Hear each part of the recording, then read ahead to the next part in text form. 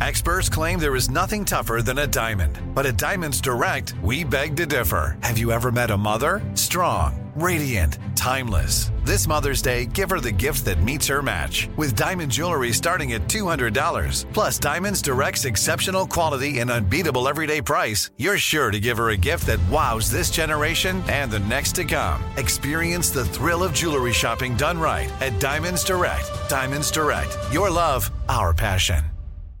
I'm Hannah Storm, and my new podcast, NBA DNA with Hannah Storm, chronicles my 6 decades in professional basketball. From growing up in the sport to becoming one of sports TV's first female broadcasters. Join me as I dig deep into the game's history, unearth some wild stories, and talk to my friends from the world of basketball, from Dr. J to Charles Barkley.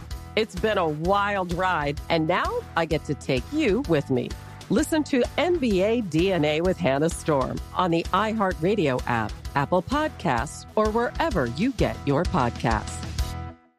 Imagine you ask 2 people the same 7 questions. I'm Minnie Driver, and this was the idea I set out to explore in my podcast, Minnie Questions. This year, we bring a whole new group of guests to answer the same 7 questions, including Courtney Cox, Rob Delaney, Liz Phair, and many, many more. Join me on Season 3 of Mini Questions on the iHeartRadio app, Apple Podcasts, or wherever you get your favorite podcasts. 7 questions, limitless answers.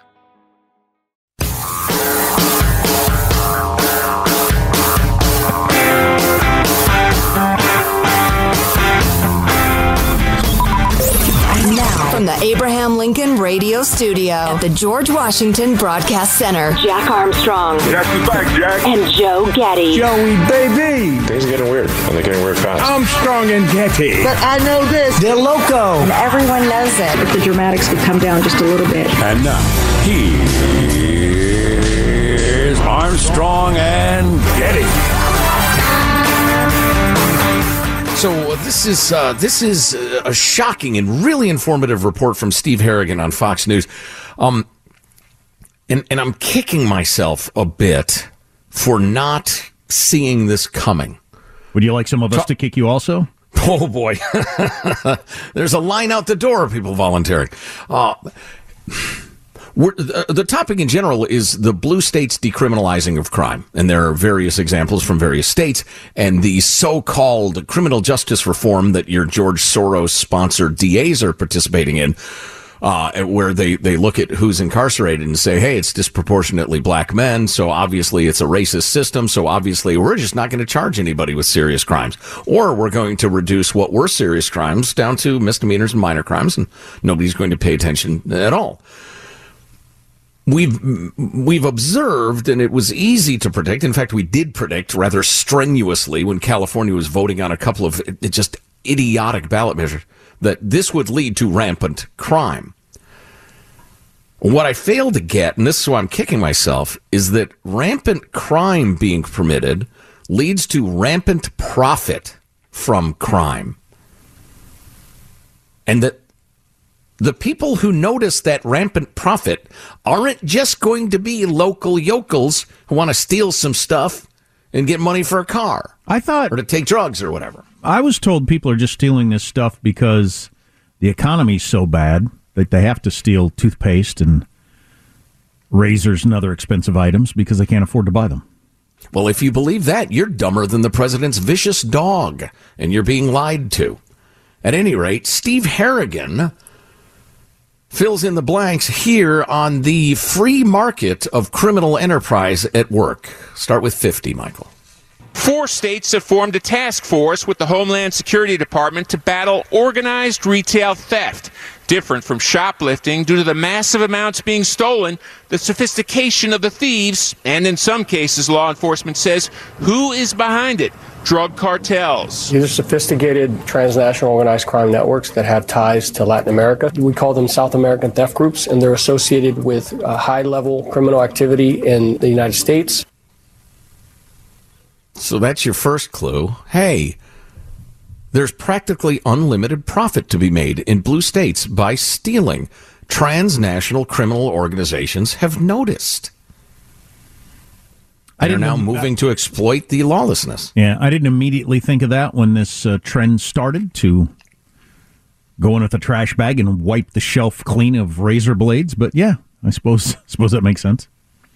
It was interesting. We were watching a video the other day. I guess it was that CBS News report in which they were reporting on rampant theft and crime and shoplifting, whatever you want to call it. And while they were filming the report I think it was a CVS, they witnessed 3 different thefts. And the one dude, the video I watched, it was striking because he grabs several items that he wanted and strolls out as if he'd paid for them, utterly unhurried, unharried, unworried about anything. So it's that easy. Yeah, I'm sure the first time you did it, he maybe looked around a little bit and thought, am I going to get away with this? But the 10th time you do it, you start to realize nobody's paying any attention. Well, hell, you might as well say, hey, Jim, how are you? To the store manager. Rolling on with that report, please. Targeted theft on a massive scale is changing the way stores do business. Dollar Tree has stopped selling men's underwear. Ulta locks perfume in cases. Home Depot ties down power tools with steel cables. Employees are often caught in the middle, fired if they try to intervene, while at the same time at the risk of attack from thieves. I love my job. Donna Hansborough, a 68-year-old Lowe's employee, got it both ways. Punched in the face 3 times by a thief wheeling out a shopping cart, then fired for violating company policy. On Monday, Lowe's announced she'll get her job back. Yeah, after there was a huge backlash in social media. I followed that story over the weekend. That was horrible. God, that whole thing of where you're not allowed to try to stop theft, and if you do, you'll get fired, while the person stealing stuff gets free. That is really maddening. Who's buying their underwear at the dollar store? I didn't know the dollar store sold underwear. I'm happy to announce that I'm at the point in my life financially where I can go ahead and go to the Walmart, for instance, and get the highfalutin underwear of the Walmart. The rich man's underpants from Target. I would point out a couple of things about that little angle about the retail is changing and the people getting fired. First of all, clearly, it's made life worse for all of us. Oh, sure. Less convenient, just weird, and just not good. And the reason those store employees try to intercede, it's not their stuff, right? They're not going to lose any money over it. What it is human beings have an innate desire for justice. They don't like to see the rules we have all agreed on, the social compact, being violated. It's offensive. It makes us angry. And those employees are just standing up for humanity and civilization. And for that, they're being fired. But I warn ye, and I'm thinking about the Soviet Union and similar corrupt societies where people just give up hope. If you continually quash people's desire to see justice done, you will end up in a society you do not want to live in. No, you'll get way more people who are willing to risk their safety to stop theft because they're so just offended by it. It like hurts your brain. Right. The idea of somebody gets to come in here and grab a drill off the shelf and walk out of the Lowe's bothers you so much you're willing to fight for it, even though it's not your money. Yeah, you kill that spirit, and people are going to flip to the other side. That's what happens in these countries like the Soviet Union or wherever. You just think, well, I'm going to start taking stuff. That's when in Rome. Yeah, if theft is the route to success, I will steal. So Steve goes into a little detail on how organized theft and shoplifting differ, but I think we can understand that. Let's skip to 53, Michael, to wrap it up. One factor behind the double-digit growth of organized retail theft is the internet. Third-party resellers can often move warehouses full of items online and remain anonymous. They found an opportunity. They found something that was very easy to do and low risk. And so we've got to make it higher risk. We've got to make it lower reward, and we've got to make sure that they understand there are consequences. Major retailers are pushing for online transparency to know who the high-volume internet sellers are as a first step. Need to make it higher risk and lower reward. You mean the way it has worked my whole life up until recently? Yeah. And for hundreds of years? Yeah, that might be a good idea.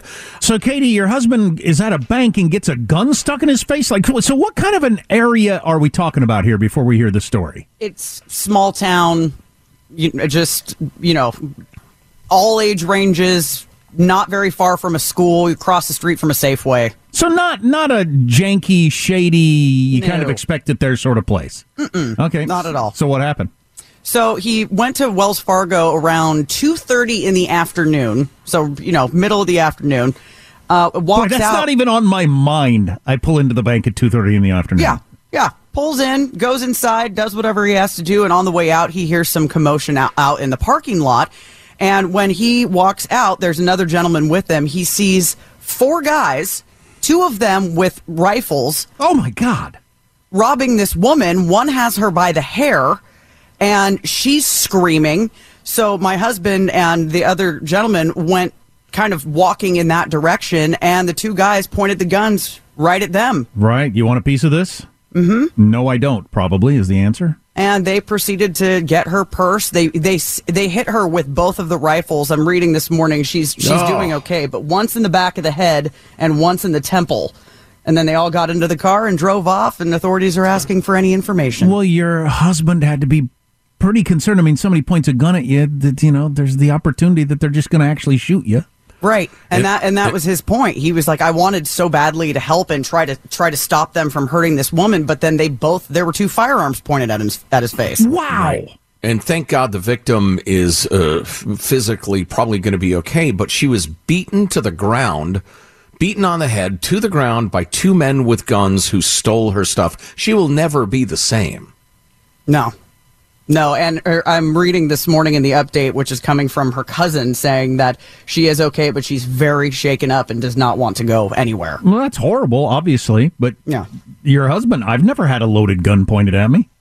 I mean, that's not a minor thing. Also very shaken up when he got home. I'm sure. A mixture of fear and, and guilt because he wanted to help. Yeah. And anger, I'm sure. Yeah, that too. But, just right in the middle of the day. Sure. So your animal brain reaction to that would be, when's the next time you're comfortable anywhere? After you get a gun pointed at you in the middle of the day, just running an errand. It would take a very long time. Yeah. Ooh. Yeah. Everybody involved. And my theory, which I am quite confident in, and I've seen it in kids and players on teams and dogs, including the president's vicious dog, an update on that coming up. Wow. If you set the limit at whatever, just to illustrate the point, level 3, the kid, the dog, the player, whatever, will experiment with level 4. They'll see if they can get away with level 4. Sure. And if they can, they will take a shot at level 5 and see what happens at level 5 until a firm stop is given to them. Likewise, when you decriminalize crime in these blue states in America, what used to be an arrestable offense and a serious repercussion for somebody's life is removed. They are going to keep pushing and pushing and pushing. And we have removed so many of the lines. They have now pushed to the point of, strong arm gun wielding robberies in the middle of the day in suburbia. How's your utopia coming along? Good Lord. Jack Armstrong and Joe Getty. The Armstrong and Getty Show. Jack Armstrong and Joe Getty. The Armstrong and Getty Show. Well, getting back to the theme of gender-bending madness, which is where we're going with this, Chino Valley Unified School Board had a meeting recently in which the board was going to vote on what are, to me, a set of mostly very common sense guidelines. You cannot change a kid's gender, start referring to her as him, calling her Jimmy, etc., and not tell the parents. You should not be offering gender-bending education to little kids and that sort of thing. It's horrific. And no less than the state superintendent of instruction, Tony Thurmond of Cal Unicornia, appeared at this Southern California school board meeting to try to talk them out of it. Now, we'll play what he said, and then I'll describe some of the visuals. Go ahead, Michael, with 27. That nearly half of students who identify as being LGBTQ+ are considering suicide. I ask you to consider this, that the policy that you consider tonight not only may fall outside of the laws that respect privacy and safety for our students, but may put our students at risk because they may not be in homes where they can be safe. Time. And then Thurman tries to keep talking and shouting over, and just play the next clip. Guys, be respectful. I am going to do a point of order, which I learned from a previous board president. Tony Thurman, I appreciate you being here tremendously. But here's the problem. We're here because of people like you. You're in Sacramento proposing things that pervert children. You had a chance to come and talk to me, Tony. By all means, you had a chance to come talk to me. Why was it so important for you to walk with my opponent? You are the very reason why we're in this. May I have, as a point of order, as the board president... Point of order, this is not your meeting. You may have a seat, because if I did that to you in Sacramento, you would not accept it. Please sit. Can I get a point of order? You're not going to blackmail us. You already sent us a blackmailing letter on previous things. You'll not bully us here in Chino. Please see. Point of order. In Chino. We're going to take a 5-minute break. He's giving a point of order. Give me a second. What are they chanting? You know, I figured that out yesterday, and I can't remember now. We won't be bullied or something like that. And then the vote moments later. And I'll do a roll call out of respect to my colleagues. Mr. Bridge. No. Mr. Monroe. Yes. Mr. Cruz. Yes. Mr. Na. Aye. And I'm a yes. The motion passes 4-1. Wow, that's an exciting little deal. Yeah, it was. And I'm told by folks in the area that there's an influential church in the area that is fairly fundamentalist and is important in the school district, and sometimes maybe they even go overboard in what ought to be in schools and that sort of thing. But I find that practically irrelevant when you look at the fact that the vast majority of Americans, I mean huge majorities, think it's awful to be teaching little kids about, you know, gender fluidity and a gender-bred person. They're teaching this stuff in kindergarten. It's absolutely outrageous. It's sick. That video, by the way, which I became aware of through the Twitter account of a group called Gays Against Groomers. It's gay people who are absolutely not down with the wild radical gender theory crowd. They are much more sane and traditional in saying, no, I'm a guy. I'm a gay man. I'm a man. And a lot of these people are activists on the stop putting young, effeminate men through surgeries and hormones because they're gay. They're not transgender. They're gay. Let them be gay. And we appreciate their assistance in fighting against the insanity, but I say well done. Way to stand up to the big, impressive, far-left Sacramento bureaucrat who's trying to talk you into teaching sickness in your school. And the idea that, and I have a lot of information on this. We'll get to it at some point. But those studies that are always cited about they're at 50% risk of suicide, that is cherry-picked garbage data. It is utterly scientifically invalid. And for the big bureaucrat to come down there and tell them, this is about privacy. Yeah, a confused 14-year-old being talked into being transgender by activist teachers and you not being informed about it. The privacy is for the activists to do whatever they want. You can't give your kid a Tylenol, but the teachers can change their sex. Armstrong and Getty. What in God's name? It's 100 on the crazy meter. All that bad it kept there. Man, that makes my soul bleed. That's insane. It's a little too much talking. Unacceptable! The reality is things are getting weird, and they're getting weird fast. Okay. This is the Armstrong and Getty Show. I'm Hannah Storm, and my podcast, NBA DNA with Hannah Storm, digs deep into the history of professional basketball, along with my own, as one of the first female sportscasters. Now let's get you up to speed on what else happened around the NBA today. We talk to all sorts of people I interacted with, from Dr. J to Charles Barkley, and recap iconic moments. Yes, he's got it. Here he comes. We rock the baby to sleep and slam dunk. As well as some of the wild stories behind the scenes. We were like, what? What are we in for? The scoreboard crashes before we even tip a game off. Today, the NBA is a global sports and entertainment giant. Players are multimillionaires and cultural icons. Iguodala to Curry, back to Iguodala, up for the layup. Oh, blocked by James!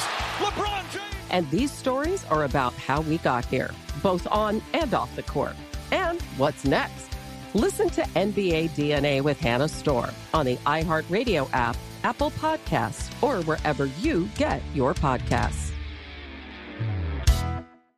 Imagine you ask two people the same exact set of 7 questions. I'm Minnie Driver, and this was the idea I set out to explore in my podcast, Mini Questions. This year, we bring a whole new group of guests to answer the same 7 questions, including actress and star of the mega hit sitcom Friends, Courtney Cox. You can't go around it, so you just go through it. This is a roadblock. It's going to catch you down the road. Go through it. Deal with it. Comedian, writer, and star of the series Catastrophe, Rob Delaney. I shouldn't feel guilty about my son's death. He died of a brain tumor. It's part of what happens when your kid dies. Intellectually, you'll understand that it's not your fault, but you'll still feel guilty. Alt-rock icon, Liz Phair. That personal disaster wrote Guyville. So everything comes out of a dead end. And many, many more. Join me on Season 3 of Mini Questions on the iHeartRadio app, Apple Podcasts, or wherever you get your favorite podcasts. 7 questions, limitless answers. Hey, I'm Jay Shetty, and I'm the host of the On Purpose podcast. On Purpose is dedicated to helping you be happier, healthier, and more healed. This week, I talked to Orlando Bloom in a rare interview where we went deep into how he got comfortable with fear, navigating the changes in relationships, and how to change the guilt and shame thought pattern. This conversation shows a never-seen-before side to Orlando Bloom and his unique life journey. I think we all struggle sometimes to really deeply believe that we are enough, that we're valued, that we're valuable. You know, we're imprinted by our parents from the age of 0 to 7, right? I'm constantly trying to go like, how do I detach from this idea of is that my baggage? It doesn't look like my baggage. I mean, I know, okay, that's mine. Let's unpack that. Listen to On Purpose with Jay Shetty on the iHeartRadio app, Apple Podcast, or wherever you get your podcasts. Now, from the Abraham Lincoln Radio Studio at the George Washington Broadcast Center, Jack Armstrong. Jackie's back, Jack. And Joe Getty. Joey, baby. Things are getting weird, and they're getting weird fast. Armstrong and Getty. But I know this. They're loco. And everyone knows it. But the dramatics would come down just a little bit. And now, here's Armstrong and Getty. We always introduce the beginning of the show with an honorary general manager, and this morning I went with the United States military for a handful of reasons, one of which is quite top of mind for me, but some of the supporting evidence.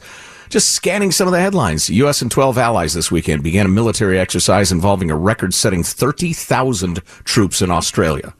Combined 30,000, part of a broader effort to prepare for and deter a Chinese attack on Taiwan, among other things. And you said that's a record? That's the most we've ever... Is that what you said? Yeah, it's the combined troops of 12 allies, including the United States. Wow. But yeah, 30,000 doing exercises in Australia, sending a message. Iran has reportedly detained a 4th American citizen. You've got instability in Israel, which we haven't talked about that much, but it's really pretty interesting.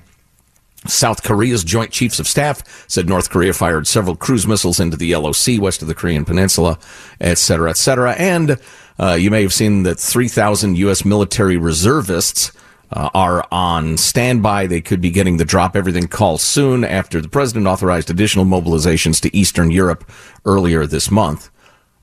Interestingly, some anti-supporting Ukraine factions among Americans are pointing out that this is clearly escalating toward world war with Russia. I think that's ridiculous.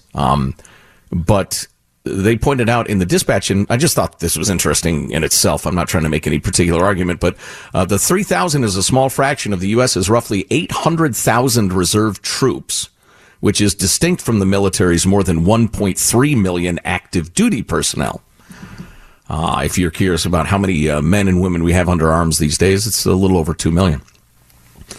So the reason all of this was especially top of mind for me is I had quite the amazing weekend of travel and family visiting and ceremonies. As longtime listeners have heard me mention many, many times through the entire history of the show, or darn near it, that my brother is an active duty naval officer.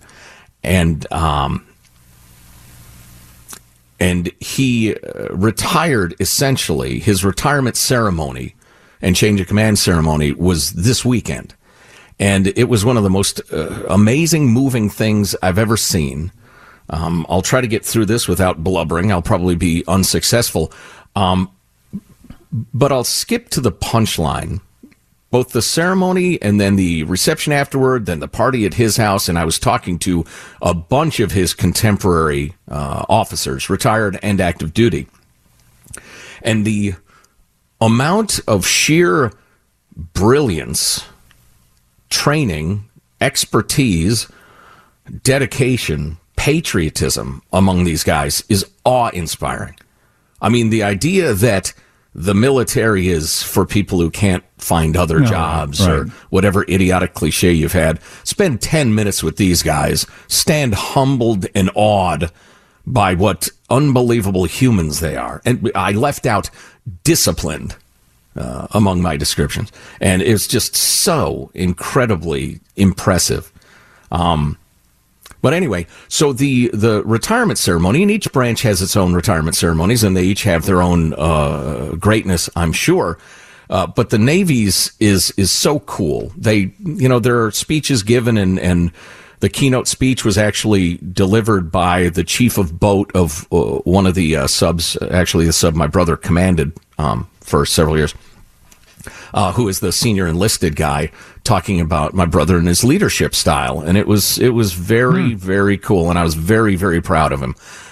Some of the stories, because he's too humble to tell them himself.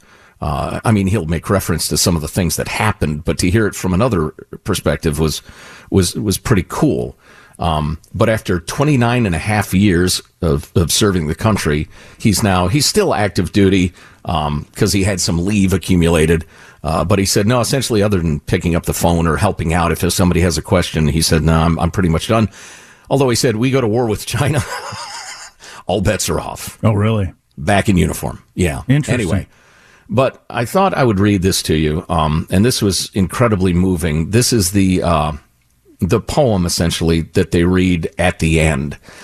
And they change it depending on your years of service, but here's the way it went. For 29 years, this sailor has stood the watch. While some of us were in our bunks at night, this sailor stood the watch. While some of us were in school learning our trade, this shipmate stood the watch. Yes, even before some of us were born into this world, this shipmate stood the watch. In those years when the storm clouds of war were seen brewing on the horizon of history, this shipmate stood the watch. Many times he would cast an eye ashore and see his family standing there, needing his guidance and help, needing that hand to hold during those hard times, but he still stood the watch. He stood the watch for 29 years. He stood the watch so that we, our families, and our fellow countrymen could sleep soundly in safety, each and every night, knowing that a sailor stood the watch. Today we are here to say, shipmate, the watch stands relieved. Relieved by those you have trained, guided, and led. Shipmate, you stand relieved. We have the watch. And then they blow the pipe and ring the bell, and off he goes. It's really quite amazing.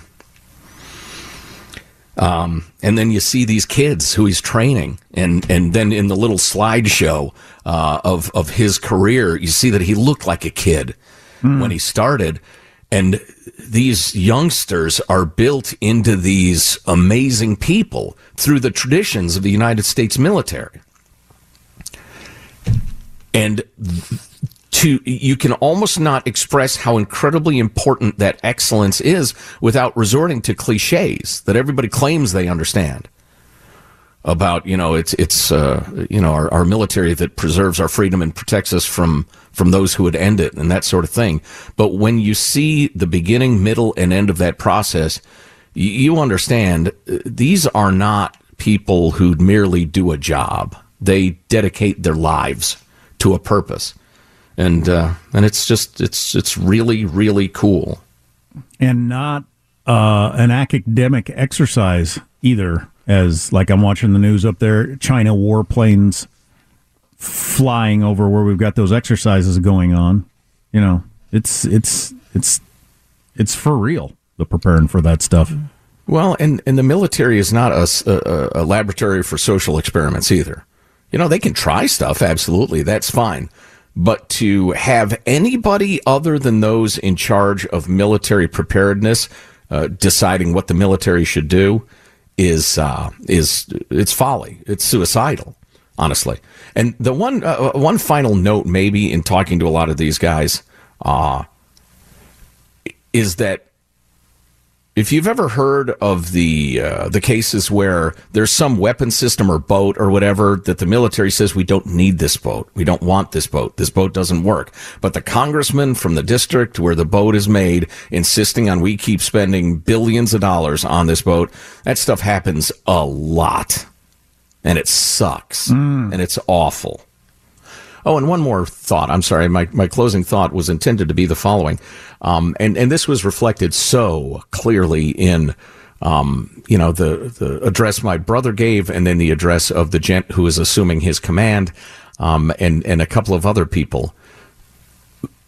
I think it's safe to say every single member of the United States military, all the branches, their families are serving with them. Oh, yeah. The spouses, the children, the moms, the dads, the brothers, the sisters. No doubt about that. The family sacrifices, the family worries that a part of the, the traditional, the watch, as it's called, that many times you would cast an eye ashore and see his family standing there needing him, essentially, but still he stood the watch. That is true.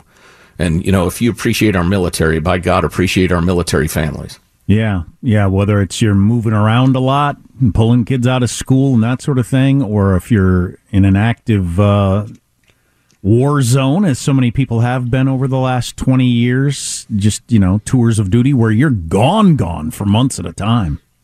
Dad is gone, or mom. Mm-hmm. Yeah, that's an excellent point there.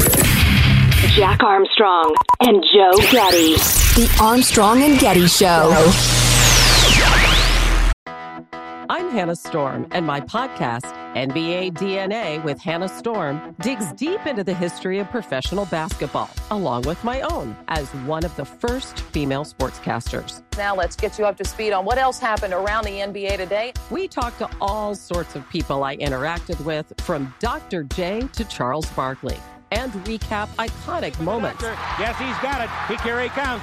Way rock the baby to sleep and slam dunk. As well as some of the wild stories behind the scenes. We were like, what? What are we in for? The scoreboard crashes before we even tip a game off. Today, the NBA is a global sports and entertainment giant. Players are multimillionaires and cultural icons. Iguodala to Curry, back to Iguodala, up for the layup. Oh, blocked by James. LeBron James. And these stories are about how we got here, both on and off the court. And what's next? Listen to NBA DNA with Hannah Storm on the iHeartRadio app, Apple Podcasts, or wherever you get your podcasts. Imagine you ask two people the same exact set of 7 questions.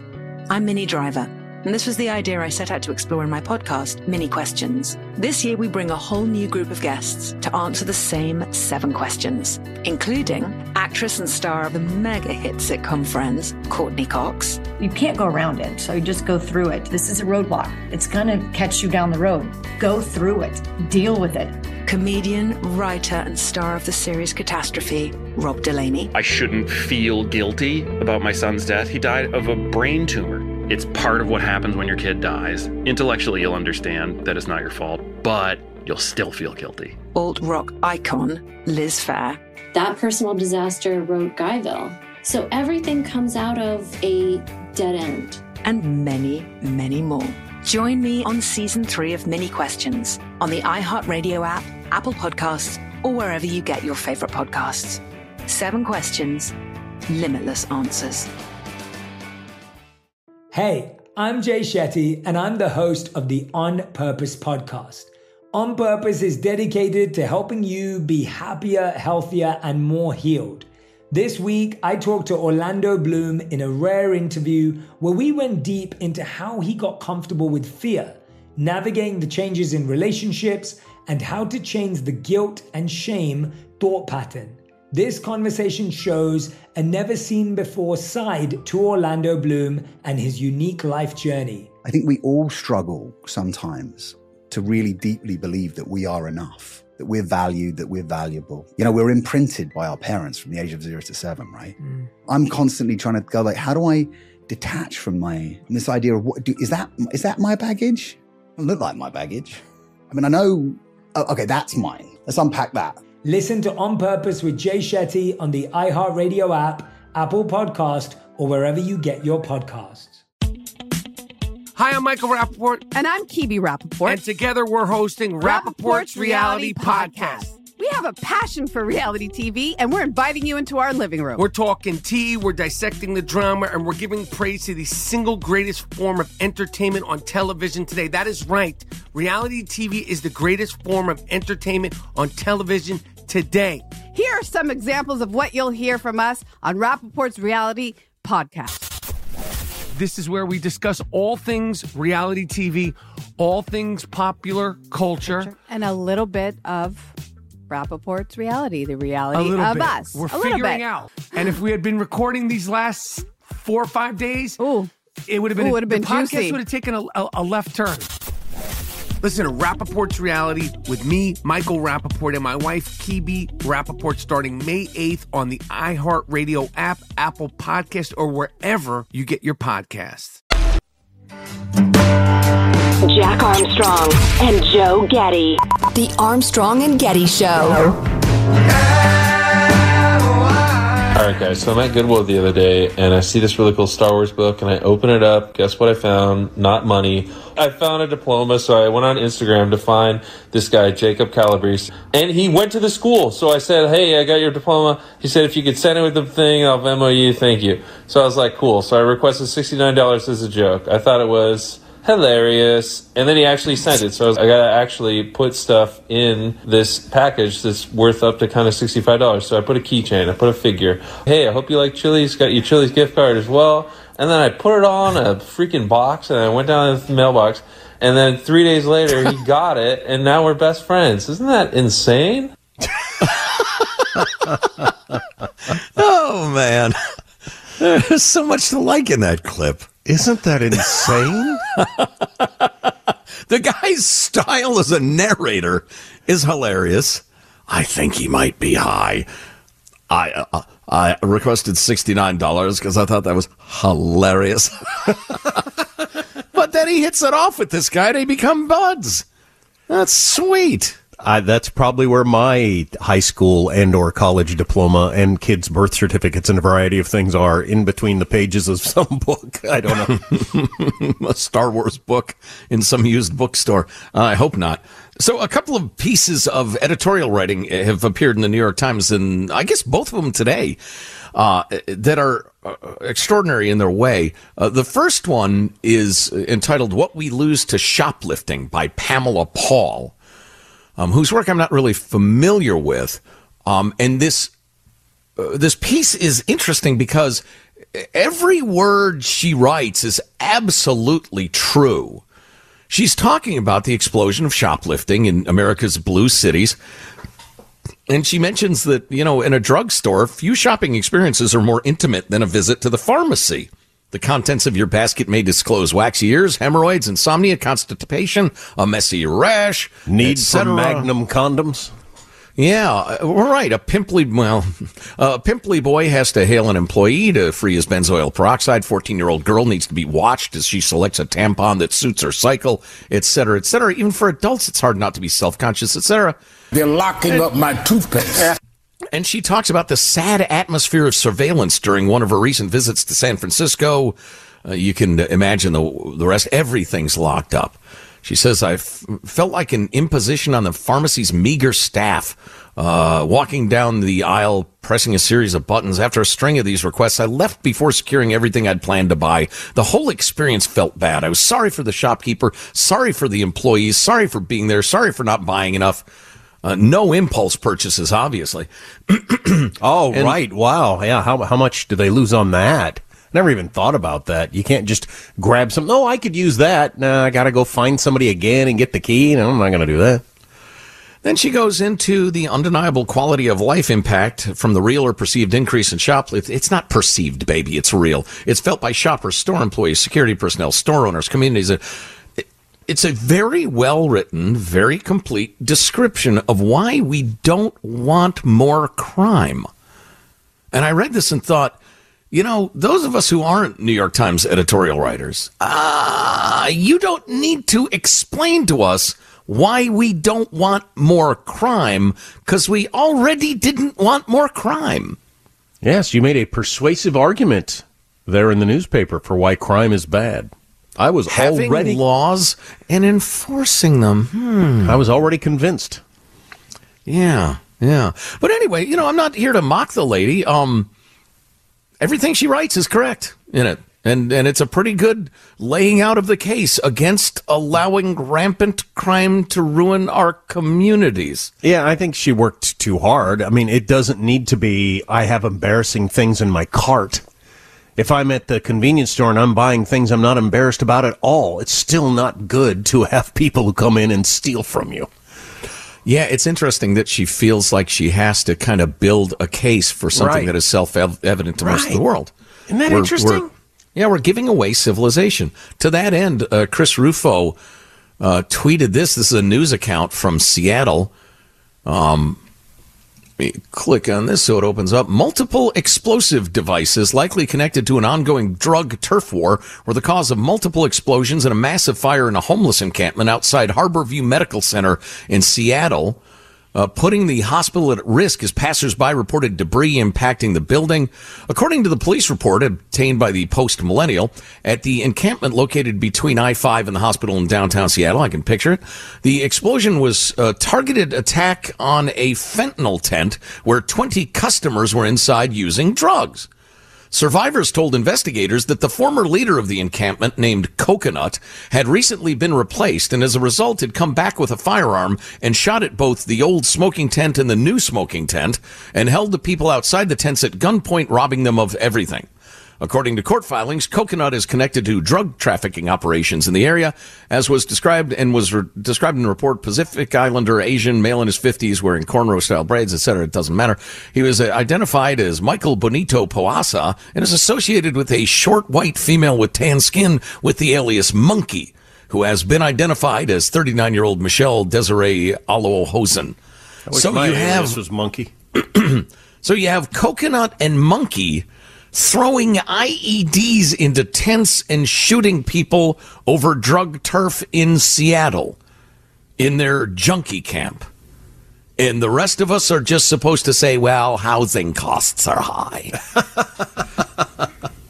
We're giving away our civilization. The more I think about it, the more ridiculous it is that somebody penned a complicated article in the New York Times to argue why crime is bad. You had to get into, often at the drugstore, you're buying things that are private. What are you talking about? You can't allow people to steal. Do you see how in San Francisco they had to shut down all the Walgreens? No, they don't have them. So people who live there can't even go to a drugstore. That's a problem enough, isn't it? Thanks for pointing out that the employees don't like bumping up against criminals in the middle of committing crimes because it's dangerous and scary. But I knew that already. I didn't need you to tell me. That's hilarious. Well, what's hilarious and troubling is that the readers of the New York Times needed somebody to tell them. So much of our media, the people, everything is theoretical for them because they don't live in the real world. So it's all theoretical. Yeah. And what's really interesting about that point of view, that philosophy that so many of them have, is they believe in a weird set of rights, but not like the classic ones. They're more than happy to shut down your freedom of speech, for instance. So they're not big fans of rights, and they're outright hostile to responsibilities. If a junkie wants to park in the camp, poop, shoot people, drop needles, commit crimes over and over again, rampant shoplifting, Mexican cartels see the profit, they move in. Nobody can ever be asked to act like a responsible citizen because that's asking too much. How dare we? It's a weird Maybe that's the main difference between people of our philosophy and people of theirs. We believe in broad natural rights and non-negotiable responsibilities. We will give you oodles of freedom, but if you act the fool, if you break laws, you get punished. That's the deal. That's the bargain. And that's a wonderful bargain. I'll take it. I saw the video on one of the newses I watched yesterday of a robbery in the Glendale area. Some upscale shopping that I've been to many times. The Glendale Mall is really nice, and then upscale shopping around there. And, man, it was like a minute long. And all these people just showed up, ran in, robbed people blind, and took off. Thousands and thousands of dollars worth of merchandise without fear of any repercussion. Like I said, yeah, we'll give you freedom, but there are repercussions. And if you abuse the freedom and our jails are full, we will build more jails. That doesn't trouble me. That's the bargain. But on the other side of the aisle, they're emptying the jails and decriminalizing crime because too many people screwed up. It's wild. Quick question for you. What if you happen to miss this unbelievable radio program? The answer is easy, friends. Just download our podcast, Armstrong and Getty On Demand. It's the podcast version of the broadcast show, available anytime, any day, every single podcast platform known to man. Download it now. Armstrong and Getty On Demand. Armstrong and Getty. I'm Hannah Storm, and my new podcast, NBA DNA with Hannah Storm, chronicles my 6 decades in professional basketball. From growing up in the sport to becoming one of sports TV's first female broadcasters. Join me as I dig deep into the game's history, unearth some wild stories, and talk to my friends from the world of basketball, from Dr. J to Charles Barkley. It's been a wild ride, and now I get to take you with me. Listen to NBA DNA with Hannah Storm on the iHeartRadio app, Apple Podcasts, or wherever you get your podcasts. Imagine you ask 2 people the same 7 questions. I'm Minnie Driver, and this was the idea I set out to explore in my podcast, Mini Questions. This year, we bring a whole new group of guests to answer the same 7 questions, including Courtney Cox, Rob Delaney, Liz Phair, and many, many more. Join me on Season 3 of Mini Questions on the iHeartRadio app, Apple Podcasts, or wherever you get your favorite podcasts. 7 questions, limitless answers. More Than a Movie is back with Season 2. I'm your host, Alex Fumero, and each week I'm going to talk to the people behind your favorite movies. From The Godfather, Andy Garcia. He has the smarts of Vito, the temper of Sonny, the warmth of Fredo, and the coldness of Michael. To the legend behind La Bamba, Lou Diamond Phillips. When I walked in, I didn't think I had a shot at Richie because John Stamos' picture was already up on the wall. Listen to More Than a Movie on the iHeartRadio app, Apple Podcasts, or wherever you get your podcasts.